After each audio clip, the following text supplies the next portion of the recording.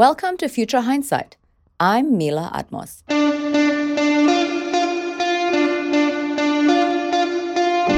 What happens when you give prisoners a top-notch education? Our interview guest on Future Hindsight today, Max Kenner, is an expert on this topic. He's the founder and executive director of the Bard Prison Initiative, or BPI, a college that is spread across 6 interconnected prisons in New York State. He's also co-founder of the Consortium for the Liberal Arts in Prison and is the recipient of numerous awards, such as the Smithsonian American Ingenuity Award in Education. Thank you for joining us. It's a thrill to be here. Thanks very much. So you started the Bard Prison Initiative when you were still in college at Bard. What compelled you to do this? I came from here in New York City, where I grew up, and had a sort of intuitive sense about the issue that we now call mass incarceration. So I found at Bard something that I didn't expect, which was a real love of learning, a real sense of fulfillment in success in academic and intellectual life, and also an unbelievable and overwhelming sense of our failure in indulging and engaging young people in this kind of thinking. It's central to the democratic experiment. To me, the crisis of mass incarceration and the problems we have in education, particularly higher education, are not separate. They're the same. They both follow from a cynicism about young people, a fear of our future and a fear of young people. And when we get serious about the future and begin to treat our children with more empathy and more love, I think we can address both problems at the same time. Where do you think it started sort of historically, where we decided as a society, you know what, we don't really care about young people so much. We don't think that there is any point in investing here, and let's invest in the prison complex as opposed to in education? There are many different answers, but I think no answer is complete. And we know that somehow this phenomenon is a response in one way or another to the relative success and failures of the civil rights revolution. The challenges of genuine integration and genuine democracy in the United States and the reaction to the progressive and radical movements of the 1960s, I think in some ways fueled this investment in punishment. That apparatus of punishment is aimed overwhelmingly at certain demographics, and those are young, urban men or boys of color. We're in a very different place in how we think about this issue than we were 10 or 20 years ago, and we're better off for that way of thinking. But I think it's very easy to say that if we don't start taking our relationship to the future in a more serious way, things will get a lot worse before they get better. In this context, where does BPI fit in, and where does a liberal arts education specifically fit in? Because that's what you deliver. BPI, the Bard Prison Initiative, is in some ways a very simple thing. We provide a old-fashioned, in-person, ambitious, broad, rigorous college education to incarcerated women and men across 6 prisons in the United States. And these incarcerated students engage in a full breadth of liberal study from literature and the humanities, the arts, also the natural sciences, mathematics, computer science, public health, history, anthropology, you name it. These are students, these are undergraduates who overwhelmingly have very poor histories with institutions, particularly educational institutions. So people who may have dropped out of school or failed out of school. Or historically, we did not invent the idea of college and prison. This has existed for some time. And actually, for over a generation, there was college opportunity in virtually every state and federal prison in the United States, until the Clinton crime bill of 1994. And when that bill was being written, we knew there were vast bodies of evidence proving that higher education did more of really anything I think we might hope prisons might do. Reduce recidivism, that is the rate at which people who leave prison return to prison. Increase relationships with people in prison and their families, particularly their children. Increase the likelihood of employability, and decrease things like violence, etc., within the prison itself. And it did all those things at less cost than almost anything else we did in the prison system. Despite all that, or maybe you might say because of that, those systems were destroyed with the Clinton Crime Bill in 1994 when people in prison were made specifically not eligible for federal Pell Grants, which are the anchor through which these colleges were paid for in the 1970s, 80s, and early 90s. So the Barred Prison Initiative is one of a very small handful of programs that was founded in the 1990s in response to this evisceration of real education from our prison systems. And now there are many more programs like it, but it still is, there's enormous room for growth in the field. Why did we decide to spend no money, basically, on things that have been proven to work? You have to remember that moment in time, American elected officials were also advocating for divestment in our systems of higher education. For example, the governor here in New York at the time, Governor George Pataki, did something very tricky. He took enormous amounts of money out of the state university system, but made higher education in prison the lightning rod political issue. So he said to the press and to people in politics, how could we provide this kind of education to these people at no cost when you, the taxpayer, are struggling to pay for your child to go to college?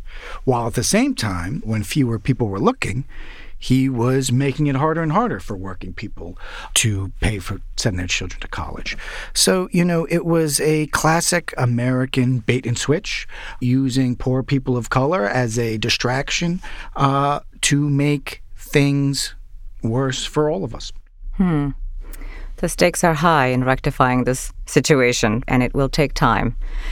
Let's talk about something super hopeful, which is, who are the students at BPI? Mm-hmm. What are they interested in? What are they studying? Mm-hmm. And in what way do they compare to your usual college student? First of all, they're students of a very wide variety of ages. The dumbest thing we do in higher education in the United States is assume that college makes sense for a certain kind of person at a precise stage in life, roughly age 18 to 23, right? And that's ridiculous. Our students range in age from, 19 or 20 to 40, 50, or 60 years old. They are overwhelmingly people who are the first person in their families to receive a higher education. They're all convicted of crime and doing some serious portion of their life in prison. We pay no attention to an applicant's criminal history or institutional record when they apply to the college. And what we find in these institutions are student bodies that have a particular drive to learn, to become optimistic, and to change the course of their future for themselves and for their families. And they have extraordinary curiosity. BPI students leave prison and go on to complete graduate degrees at universities like Columbia, Yale, NYU, and overwhelmingly to take on careers that are truly in the public interest, finding their way into rooms where decisions are being made about and on behalf of communities. So now that we have about 600 formerly incarcerated Bard alumni across the tri-state area here in New York, they're making an extraordinary contribution to metropolitan and civic life. How does a liberal arts education help them do these jobs? A liberal arts education is an education for work and for life in the 21st century. We don't have industrial jobs in the United States that we can train people for to live a upwardly mobile middle-class life like we did 60 or 70 years ago. But also, it goes to your question about cynicism and optimism. Typically, our universities and our museums and our cultural institutions purposefully or not, leave many Americans with the sense that that heritage belongs to someone else. And when students recognize that all of human history belongs to them as much as anybody else, they respond differently. I like that you have this focus on humans. In fact, you describe prisons as human institutions, social institutions. Why is it important that you choose those words to describe them in a way that we describe schools and museums? When you talk to average people very often about people within prison, they talk as if those people are never coming home, or even more inherent in those discussions, that the time those people spend in prison is somehow not relevant. And so, it's imperative to us to remind ordinary citizens, advocates, but also people directly impacted by this crisis, that the time that human beings spend incarcerated is as real, is as relevant as any other time people spend in their lives anywhere else. This reminds me that I had the opportunity to get a short glimpse of an upcoming documentary about BPI. And what struck me most was seeing that this program was investing in human beings, something far beyond providing a college education. Can you speak about how you were able to succeed here? Look, there are a lot of ways in which what we do is, frankly, old-fashioned, conservative, very basic. We get a professor into a room with a group of students, and they talk about things that they've written or watched or viewed or looked at together. But I would add to that in the United States today, we don't have places where people spend time together. The more apparatus we create to be able to communicate with one another, the more we use those tools, the more isolated we become as individuals. And BPI, one of the things that's terrific about it, is not only the bonds that is created among our students in the prisons, but also after school, after incarceration, those people support one another and engage one another in a way that reflects a real lifelong commitment, a community that looks out for its members in a way that's, needs to be replicated. In the years that you have been doing this, what has been the biggest surprise to you? I started this work very young, so I didn't know anything. When we got started, people who knew a lot more than me all suggested that we would never be allowed into the prisons. If we got into the prisons, nobody would be interested. If people in prison were interested in this kind of education, they wouldn't be successful at it. If they were successful at it, we wouldn't be able to find a way to pay for it, right? So none of that happened, which is terrific. From the outset, we were determined to build the best college we possibly could.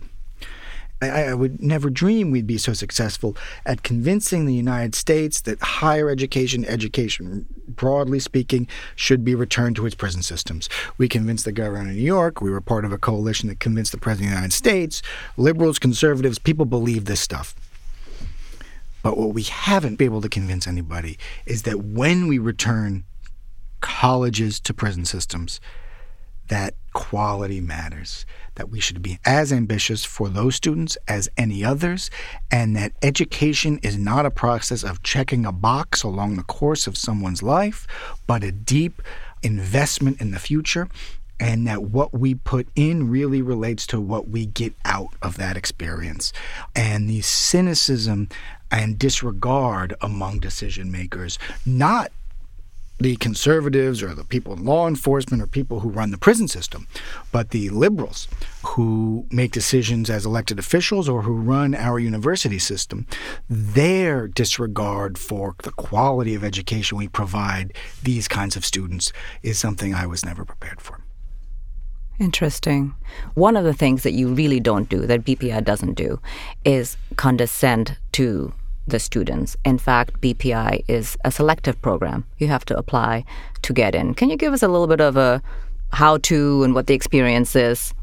In our program in New York, we're in 6 prisons, and more or less every summer we offer admission in each of those institutions. Sometimes, 50 or 60 people express interest, sometimes 150 or 200 people express interest in applying. And we sit everybody down, we give them a short piece of writing to read, and then ask them to spend an hour or two writing about that piece of writing. We don't look at any transcripts. If they took a GED or a high school equivalency exam, we don't look at the scores. And, one thing I want to say is that, people who teach for us, who teach at elite universities, almost always want to do it again, because in these classrooms, they find students who recognize that something's at stake in their learning and that relates to their future that you don't get on conventional campuses. And throughout the history of the United States, there have always been groups of people who took better advantage of a little bit of access to education. The classic example, of course, are immigrants. Today, but also for 200 years in the United States, the group of people who accomplish the most at primary, secondary, or higher education in the United States are the generation or two of Americans who experienced emancipation, coming out of slavery into freedom. And we suggest today that all over the American landscape, there are these kinds of people that our university systems are failing to engage. But the simplest and most direct and most tragic place that we can find these people is in our prison systems. How can everyday people get involved, either with BPI or with demanding education in prisons? So, BPI is a college, and, we're a college that's unusual. We're a tuition-free college. We receive no government money in any real way, and we have no endowment. So we always have our hat out, so I wouldn't be doing my job if I didn't say that, we're always eager and desperate for financial help.